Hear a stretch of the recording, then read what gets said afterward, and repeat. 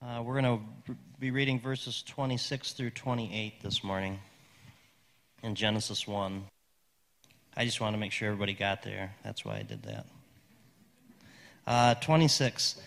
Then God said, "Let us make man in our image, after our likeness, and let them have dominion over the fish of the sea, and over the birds of the heavens, and over the livestock, and over all the earth, and over every creeping thing that creeps on the earth." So God created man in his image, in his own image. In the image of God he created him, male and female he created them.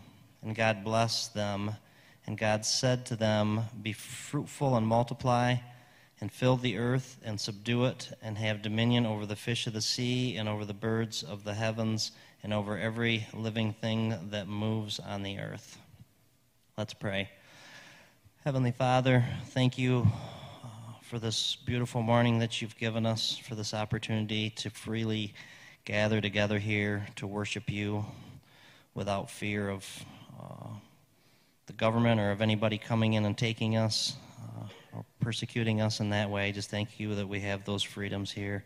Lord, open our hearts to the message that you've laid on Pastor's heart this morning, and teach us from it, and that we would carry it out of here and be your light in our community, Lord. In Jesus' name, amen.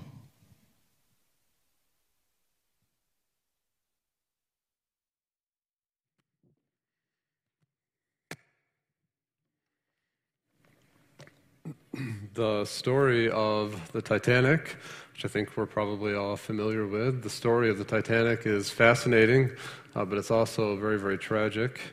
And as you think about the Titanic, one thing is clear, that what caused the sinking of the Titanic was not an iceberg. That what caused the Titanic to sink and 1,503 people to lose their lives was the lack of leadership. There were 6 different ice warnings received by the Titanic on the day of collision. Despite those ice warnings, the ship was traveling just 0.5 knots below its maximum speed, so it was cruising right along. There were only enough lifeboats for roughly 1/3 of the ship's total capacity. The lifeboat drill scheduled for the same day that it hit the iceberg was canceled for unknown reasons. 2 other ships that were close enough, that were within the vicinity to rescue survivors, ignored the calls for help. All of this shows, I think, that the tragedy of the Titanic could have been alleviated, if not entirely avoided, if those in charge had demonstrated better leadership.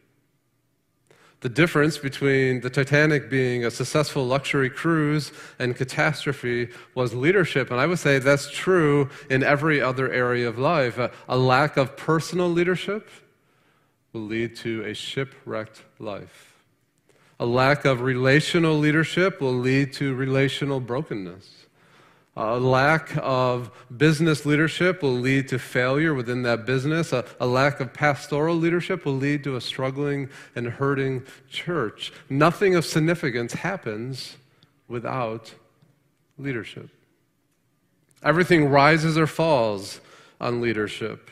Marriage needs leadership. Children need leadership. Workplaces need leadership. Churches need leadership. Our country needs leadership. And not just any kind of leadership, but godly, Christ-centered, Scripture-saturated leadership.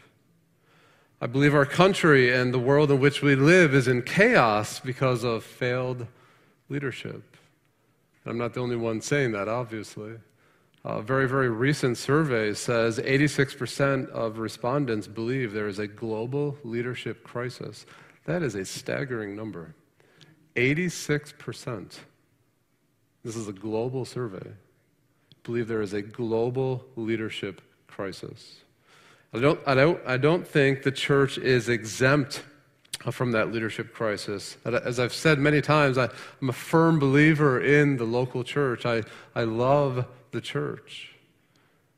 I believe the church is God's specially designed place to proclaim his message and to proclaim his character, to provide examples of truth being lived out. I believe with all my heart that the church is the most exciting place, the most powerful thing in the universe. With that caveat that I've shared with you before, when the church is working right. And often, sadly, the church is not working right, increasingly so because of poor leadership within the church. And that breaks my heart, because where should leaders be coming from? The church.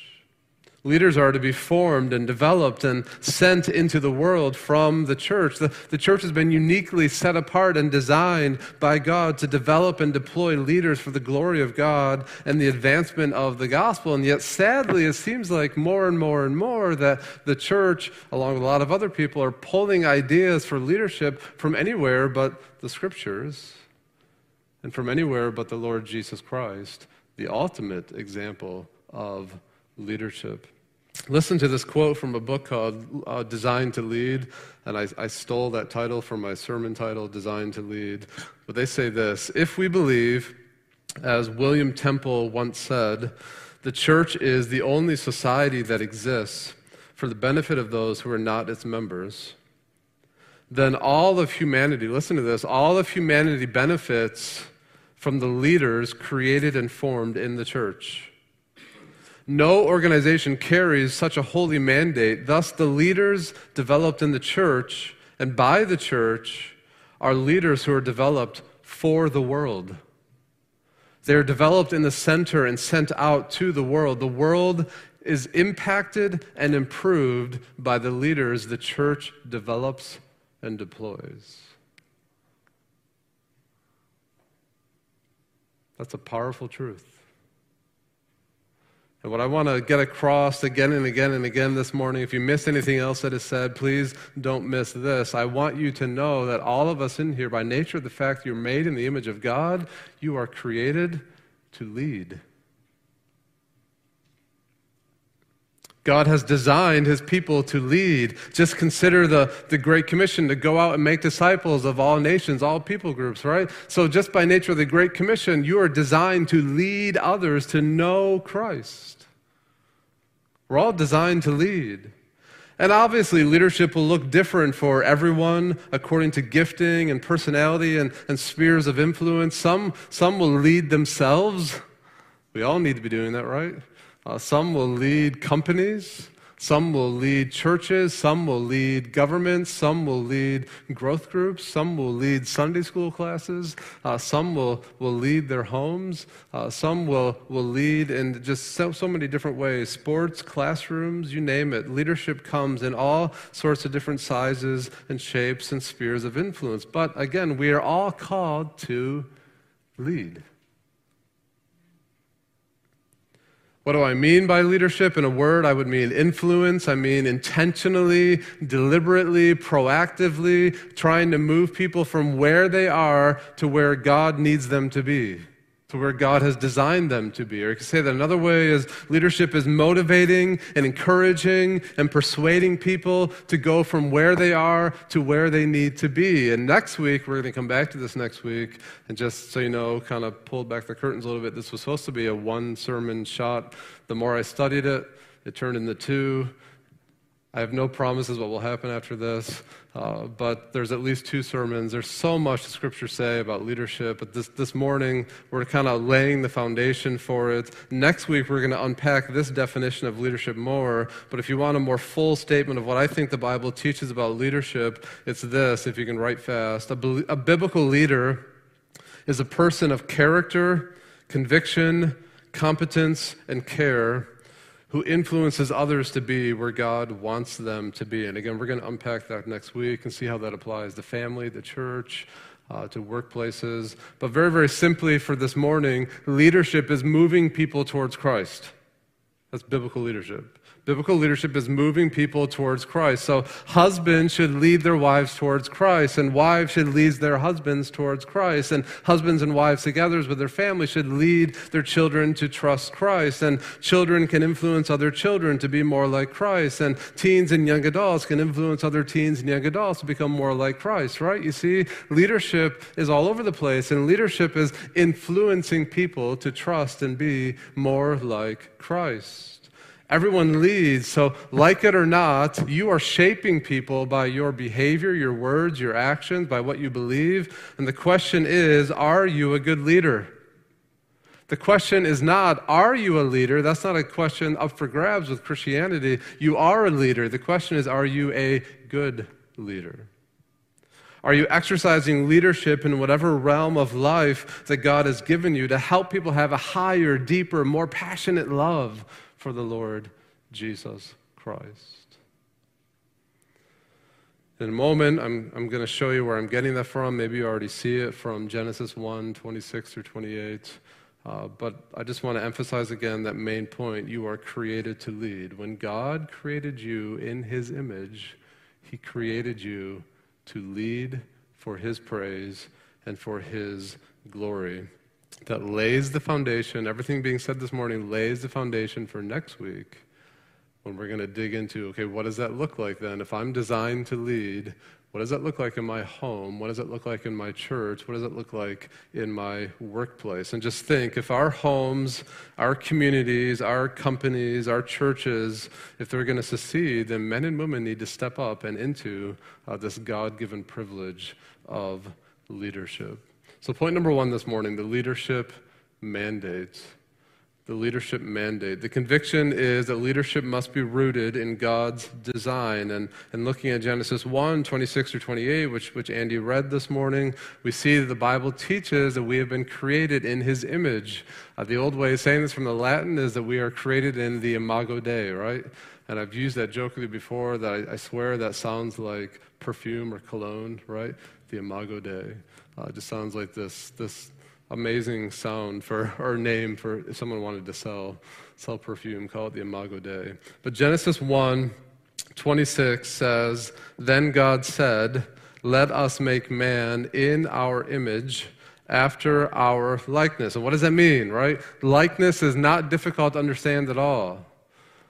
Just think of when we look at pictures of children and how much they look like who? Their parents when they were at that age, right? That's all that likeness means. It means resemblance. It means resemblance. That word likeness often gets used in the Old Testament to describe idols, where people would fashion and create idols out of wood and stone and different metals.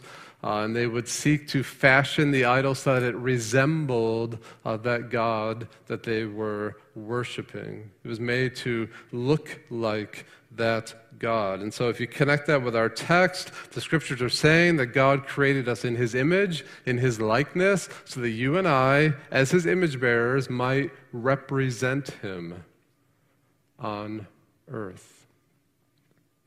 How do we do that? How do we represent God's rule over creation? Then notice verse 28.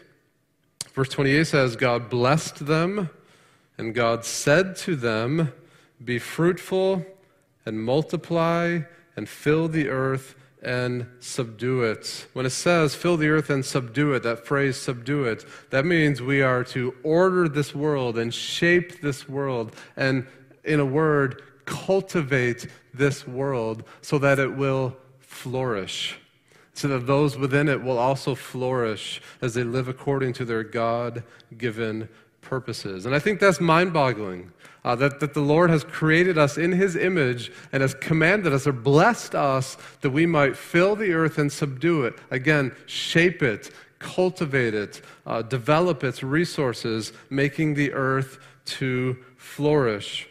To say that another way, God has made us kings and queens, or you can say co-rulers or vice-regents under His authority, but given His authority to represent Him and proclaim Him and to develop and cultivate this world. You could use the word reflectors, right?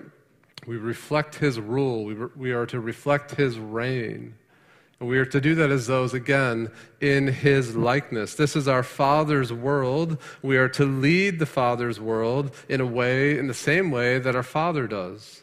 We are to lead this world in a way that is consistent with the Father's characteristics, the Father's design, and the purpose of God himself. So this plays out in our homes, and this plays out in our schools, and this plays out in our churches and in our workplaces. Wherever we are, it is our immense privilege, our immense opportunity, and the grace, the blessing of the Father to reflect the Father's rule and his reign and his character and his purposes in whatever environment we're in, so that that environment might flourish under his reign, under his rule. But it doesn't stop there. Notice again in verse 28, it says, he blessed us and said to Adam and Eve, our parents, to be fruitful and multiply and fill the earth. So be fruitful and multiply. We're not only to fill the earth and subdue it, cultivate it for God's glory so that it will flourish, we're also supposed to multiply. That's a blessing to saying to Adam and Eve to have babies, right? And to have a family, raise some children. And by the way, those children are also in God's image.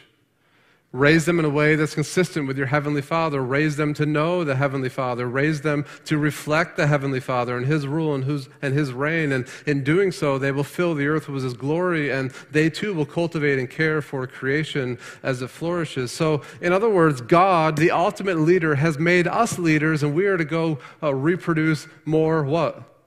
Leaders.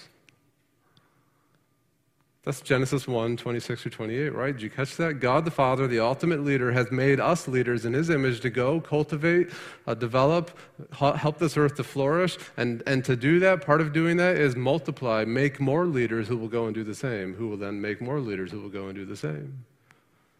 That's God's design. You can summarize all of that in 3 words. The leadership mandate is for all of us as leaders to first reflect God's glory by embodying godly characteristics, his loves, his hates, his commands, his characteristics, his laws expressed through us. We're also to replicate by seeking to raise godly children who will reflect God's glory. Then we are to cultivate by creating an environment where others will flourish in the presence and the light of God's glory. Reflect, replicate, cultivate. That's the leadership mandate given to us in Genesis 1, 26 through 28. So I want to say it this way. If you are not leading in some capacity according to your unique talents, your unique gifts, your unique opportunities, you are not living the life God created you to live. I think that's a fair application coming out of our text. I'm going to say it again. If you are not leading in some capacity according to your unique talents, abilities, opportunities, you are not living the life you were created to live. We were designed from the moment of creation to lead others in a way that helps them get from where they are to where God wants them to be, so that they can flourish in this world that we seek to cultivate under his rule, under his reign. That's not something we do, it's something you are. Leadership is not something you do, it is something you are. You were designed to lead. That leads to this point, this idea about leadership roles. Leadership roles. We're all designed to lead, but this is important to bring into the mix. That just because we're all designed to lead does not mean we never need to follow.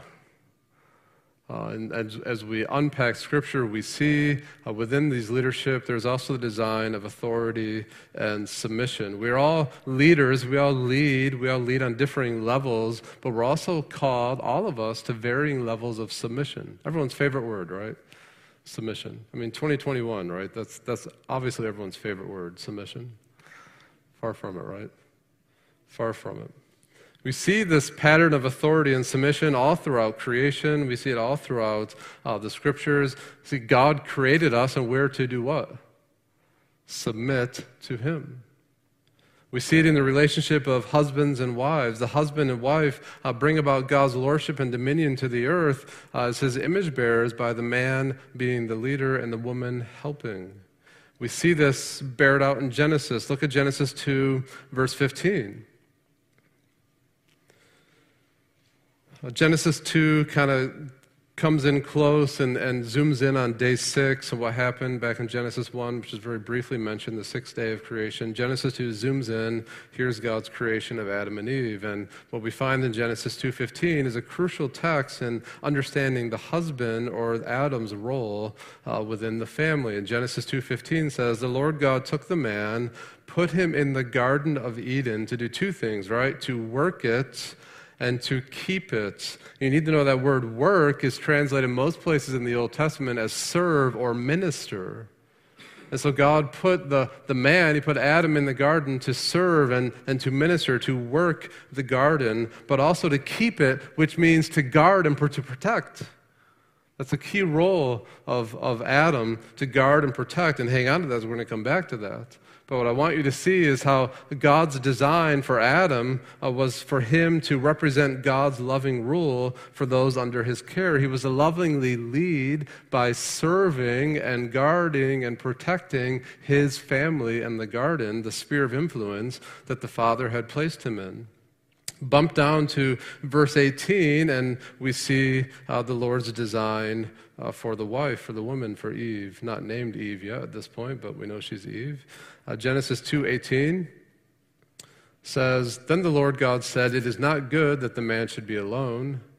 I will make him a helper fit for him. And I want you to know that word helper is one of the most beautiful words in all of Scripture. It is a beautiful, beautiful word to express the role of the wife, the woman. In fact, you may or may not know this, that word for helper in Genesis 2:18 is often used to describe God. So Psalm chapter 33, verse 20 says, our soul waits for the Lord. He is our helper. Same word found in Genesis 2:18. The Lord our God is our helper and our shield. See how that's a beautiful word? A beautiful role that God has given to the woman to be the helper. It takes on that same role that the Father, our God, takes. But the big idea I want to see coming out of that is Adam, or man, is incomplete, inadequate, deficient without the woman. And notice it says in verse 18, a helper fit for him. So a good way to say that is the woman complements the man. Eve was not designed to be exactly like Adam. She is to be his mirror opposite. She possesses qualities that the man lacks but needs. If the man's going to be the leader he's being called to be, then he needs the woman who has what he lacks. See, God's made husband and wife not to compete but to complete one another. Adam gets this. This is why a few verses later in Genesis 2, towards the end, first time he sets his eyes on Eve, he explodes into poetry, this poetic ecstasy, because he understands she complements him. She makes him whole. And if I can just pause there and make an application to the ladies, you know, as you think about your husband or something like that, that when you see your husband's weaknesses, and you see his shortcomings, and you see his inconsistencies, I know the temptation is to want to kind of harp on those, or complain about those, or continually point those things out. And men, we have a lot of them, if we're being honest, right? Men, we have a lot of inconsistencies and inadequacies and areas where we fall short. We have a lot of weaknesses. I know you don't like to admit that. You think it's manly not to admit that, but that's not being manly. But again, I just want to point out to the ladies that your husband who have those inconsistencies and those inadequacies, that what the Lord wants you to recognize is that's exactly why God gave you to your husband. Because he lacks those things. He has those inadequacies. So you're there to help and to strengthen and become that team that works together as you seek to rule and cultivate this earth. We see that same pattern of authority and submission throughout the scriptures in the church. You have faithful men who are set apart by the Holy Spirit, who are called to lead and to serve and protect the church in which the Lord sets them up in. And the church body, insofar as that leadership is biblical, is to submit to that leadership. But then the pastors and the congregation all submit to Christ. We see the same thing in the government. God established the government to lead, to serve, and to protect its citizens in a manner consistent with his character, and those who are under his authority, as far as their authority is consistent with what scriptures would say, we are to submit to those authorities. God establishes employers and workplaces to lead employees in a way that should be faithful and consistent with his character and his rules and his ways. And we are to submit to those in workplaces, those whom have authority over us. Are you seeing this idea of, yes, we're all designed to lead, but it doesn't mean we're also not in various places called to, everyone's favorite word, submit. You see it in every relationship. You see it in marriage, you see it in the church, you see it in the workplace, you see it in the government. We're all in different situations where we will lead, but also we will follow. There's no escaping authority and submission. And I should say this is important to point out. In authority and submission, we're all what? Equal. Right? That's a key thing, and this is a total side note. I didn't plan on saying this morning, but I think it's probably good to say, is we live in a world that defines equality based on, I can do the same things you can do. So in other words, we live in a day and age that defines equality based on doing. Well, biblically, equality is based on being. Equality is based on, no, God has made you in his image. It's not dependent on what you do, it's what you are. You are equal by virtue of the fact you were made in his image. So that should help us in relationships of authority and submitting. We're not submitting because we're not equal. We're submitting to those who are equals, but we're following God's leadership mandate and design. And together we work together for his praise and his glory to cultivate this earth and help it to flourish. Amen? So all of that leads to a leadership problem. God has this design.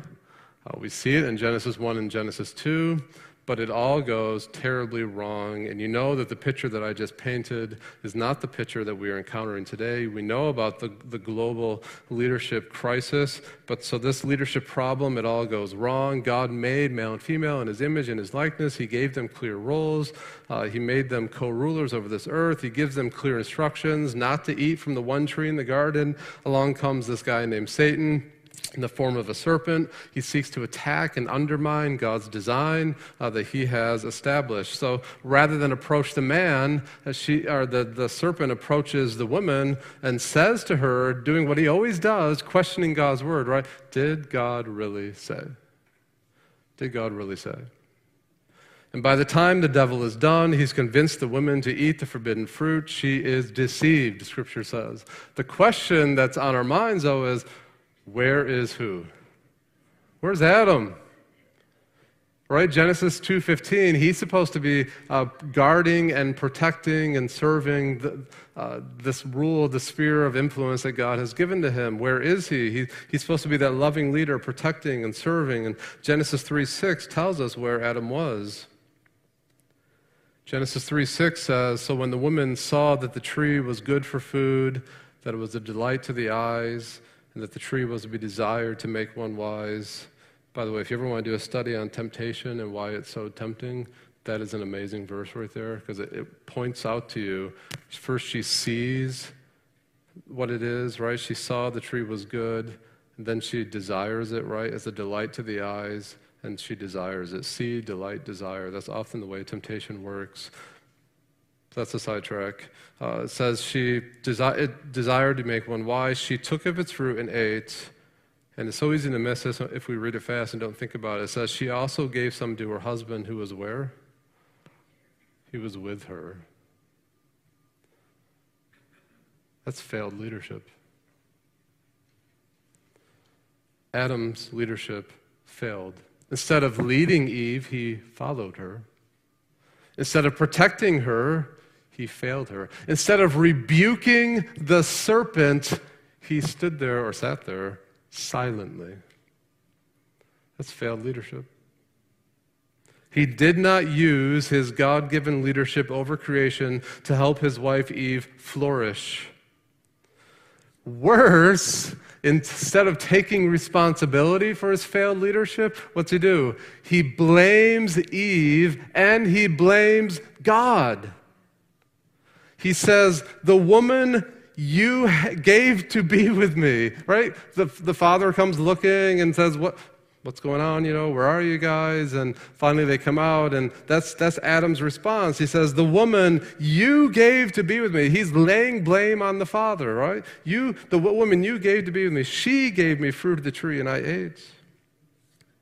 It doesn't stop there. God tells the woman as a result of sin, if you drop down to verse 16, he says to the woman this, I will surely multiply your pain in childbearing, and pain you shall bring forth children. Your desire shall be contrary to your husband, but he shall rule over you. In other words, as a result of sin entering the world, Eve's desire will be to control her husband rather than follow his leadership. And in sinful response, what will the husband do? What will Adam do? He shall rule over you. In other words, she's going to try and control him, and he's going to try and control her. This is sinful manhood and womanhood. It's the perversion of God's leadership design and mandate and roles. The leadership pattern of the husband lovingly leading and serving and protecting his wife and providing for her so that she can flourish spiritually has been upturned, has been twisted. And now from this point forward, authority and submission will be a source of conflict and battle. Instead of completing one another, they're going to fight and compete against one another. And it doesn't stop there. It doesn't stop there. As those made in God's image, remember Adam and Eve were to multiply, fill the earth, multiply. And they do that, right? They have two sons, Cain and Abel. Cain kills Abel. So Adam's poor leadership led to the next generation producing the greatest evil of all kind, murder. The fruit of rejecting God's design for leadership is Cain is now destroying the image of God instead of filling the earth with the glory and image of God. See how the Bible explains a lot of things that are happening in our world today? All of this bleeds over into life, school, parenting, work, sports, government. Consider at your workplace, maybe you have an overbearing boss. Maybe you've been to a church, I hope you wouldn't say that about this church, but you've been to a church where the leadership or the pastor is domineering and abusive. Maybe you've encountered or you've seen on TV about excessively harsh law enforcement. We have crude and abusive politicians. Over and over and over, you could just watch the news, right? Example after example after example of people in positions of leadership using their authority to oppress and use people for their benefit instead of lovingly protecting them and providing for them and serving them. As a result, many in our world, that survey, 86% say leadership, global leadership crisis. Why did they see that? Genesis 3 is explaining it, right? Genesis 3 is explaining that this is why people are suspicious of leadership. This is why many will actually wholly reject any idea of authority and leadership. Where does it all come from? Sin. This is the leadership problem. When we fail to lead as God has designed, when we use positions of leadership to oppress and use those under our care, just follow Genesis 3. You see what happens. It leads to disaster. It leads to distrust. It leads to blaming other people. It leads to trying to control each other. It leads to murder and death. That's the leadership problem. That's the leadership crisis. And the scriptures paint it out painfully clearly. And I just want to point out something here, too, that failed leadership is not simply being aggressive and domineering and abusive. Failed leadership is also leadership that is passive. And Adam is the example. The failure of Adam's leadership was not that he was aggressive. Man, we wish he was, right? We wish he spoke up and rebuked the serpent, or we wish he guarded the garden so the serpent couldn't even find his way in. But instead, he's passive. He failed to cultivate the garden. He failed to keep evil out. He stood by while his wife was being seduced. He was passive. So bad leadership isn't merely aggressive and abusive and domineering. Bad leadership is also passive. And whether it's passive or aggressive, it beckons and leads to disaster. I came across this illustration this week, and I thought it was pretty good. They said leadership is a lot like nuclear energy. Nuclear energy is able to warm a whole city, or what? Or bring it to waste and death and destruction. It's all about how it gets used. And if I can, just connect this to the church. The church is supposed to be developing and deploying leaders.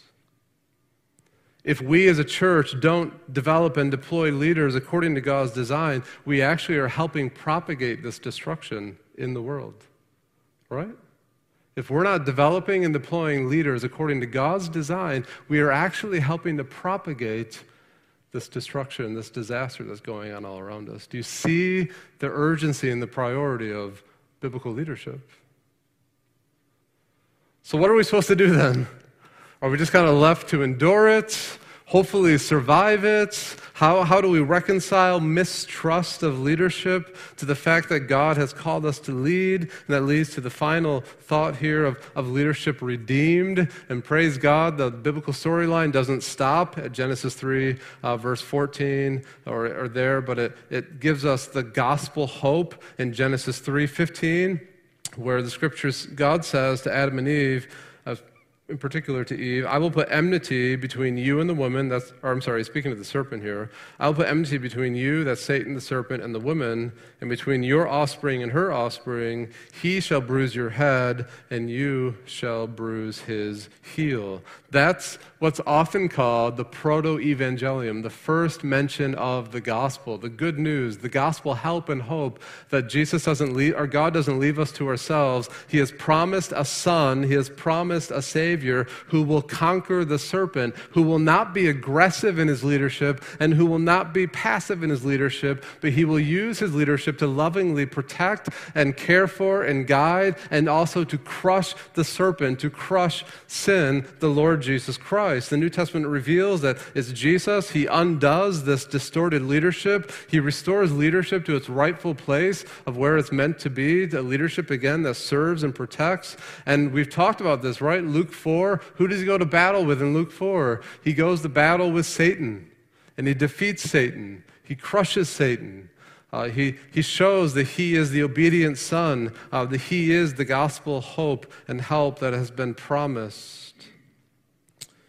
Of course, he ultimately crushed the serpent through his death and burial and resurrection, his death on the cross for our sin, bearing the penalty for our sin, but not staying dead, but 3 days later, rising from the dead. The Father showing he accepts him. Hebrews 2:14-15 says that Jesus became like us, that through death he might destroy the one who has power of death, who's that? Is the devil, and deliver all those who through fear of death were subject to lifelong slavery.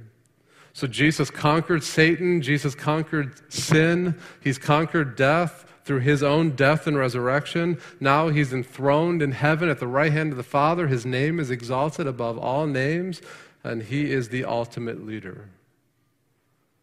I just want to pause there and ask this question: are you following him? Are you following his leadership? Following his leadership begins with recognizing your sin, that he's holy and you're not. Right? We talked about that last week. Peter falls down at his knees. Depart from me, I'm a sinful man. He understands the holiness of Christ, but then hear the words of Christ: do not be afraid. If you're here this morning and you're still lost in your sins, you're caught, you're trapped, you're deceived, you're blinded by sin, the first step to following Jesus Christ is to confess that sin to him, to turn from that sin, to trust in him, and to follow him, to be a disciple of his. That's the first step. If you haven't done that, I would ask, why not? If you haven't done that because you've had a bad experience with leadership, you've maybe had bad experience at church, you've had bad experience with other Christians, I would just encourage you to follow the Lord Jesus Christ, because contrary to the bad leadership that's seen in the world, the Lord Jesus Christ, his leadership is sacrificial, his leadership is sanctifying, his leadership is loving. Jesus' leadership is decisive and willing. In Ephesians chapter 5, we read this, that Jesus gave himself up for his bride. So you hear that? He's sacrificial. He gave himself up that he might sanctify her, which means to set her apart, to make her holy, cleansing her with the washing of water with the word. His leadership is for the good and joy of those under his care. We read again in Ephesians 5 that Jesus sacrificed his life so that he might present the church to himself in splendor, without spot or wrinkle or any such thing, that she might be holy and without blemish. So we see then from Jesus how he restores leadership. Adam is passive. Adam isn't guarding. He's not protecting. Jesus steps in and lovingly leads through sacrificial, sanctifying, servant-like love. He is the ultimate leader. He redeemed leadership for his glory. And those who follow his leadership flourish because of his leadership that is sacrificial, sanctifying, and servant-like love. And as those who follow his leadership, we are to go forth and lead in our homes, in our workplaces, in the government, in our churches with that same sacrificial, sanctifying, servant-like love. Jesus redeems leadership in that way. And next week we're going to unpack exactly what that looks like and how that plays out in each of those roles. There's much there that I'm excited to think about and talk about. But just to kind of tie things together, we've talked about this morning and shared this morning that by nature of the fact that you have been made in God's image, you are a leader. You've been made in God's image. You were made to glorify him by leading others. And that sphere of influence, that realm of leadership that you have, whether it's personal or marriage or family or your company or your church, whatever it is, you're there to reflect his glory, to replicate his purposes, and to cultivate an environment where those around you can flourish. Man, that's exciting to me to think about. As a pastor, how can I reflect his glory and replicate his purposes and cultivate a church where we can spiritually flourish and where all who come under will also spiritually flourish? And how can we as a church impact the community around us, right? How can we reflect and replicate and cultivate this surrounding community with this love and this purpose and this grace of the Lord Jesus Christ? Let me say it to you this way. It's easy for me to stand up here and say there's a global leadership crisis and things in the world are bad. In fact, this morning I was reading Psalms 12, and man, that struck me how that parallels today. If you get a chance today, maybe look at Psalms 12. But this thought hit me as I was thinking through this, that it's easy to stand up here and say the world's bad, all this stuff is happening, blah, blah, blah, kind of. But have you ever considered this? Have you ever considered this, that the catalyst for that change is you? Right? You're made in God's image. He's put you in the sphere of influence that you have so that you can cultivate the earth, and so that wherever your sphere of influence is, it will flourish. Have you considered that the catalyst for change is you? In whatever realm of leadership, authority, submission that the Father has placed you in. You were created to lead for the glory of God. Are you taking that seriously? Are you taking that seriously? Let me ask it this way. If the substance of your life were placed in a big pile and someone took a lighter and lit it on fire, how much of it survives? How much of it survives? How much of it burns up as stuff that really didn't matter? What would be left, right? If the whole substance of your life is lit on fire, what's left? What's left? just want to challenge you this week, this week, spend some time praying, spend some time asking God through the Spirit to show you His desire for your life. Ask, how can I be the leader that He is calling me to be?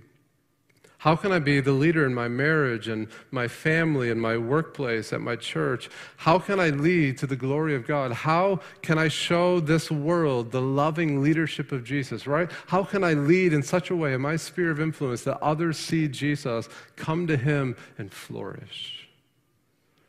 Added to that, ask yourself, spend some time honestly evaluating your life and determining what needs to be added or taken away from your life, right? That analogy, if we lit your life, all the substance of your life on fire, what would be left? What, as you meditate on and think about that, what are things in your life you need to add? What are things in your life you need to take out? Things that God is laying on your heart. You know, you're a leader in some kind of sphere of influence, and think about, remember, what happens when you lead badly? Right? It's disaster, it's control, it's blaming, it's distrust.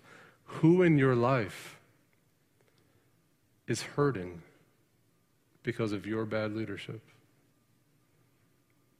That's an ouch, huh? How do you need to change as a leader? What's at stake in your realm, your spheres of influence, if you don't lead the way you're supposed to lead? Who will it impact negatively if you don't lead the way the Lord is calling you to lead? That's something to think about, isn't it?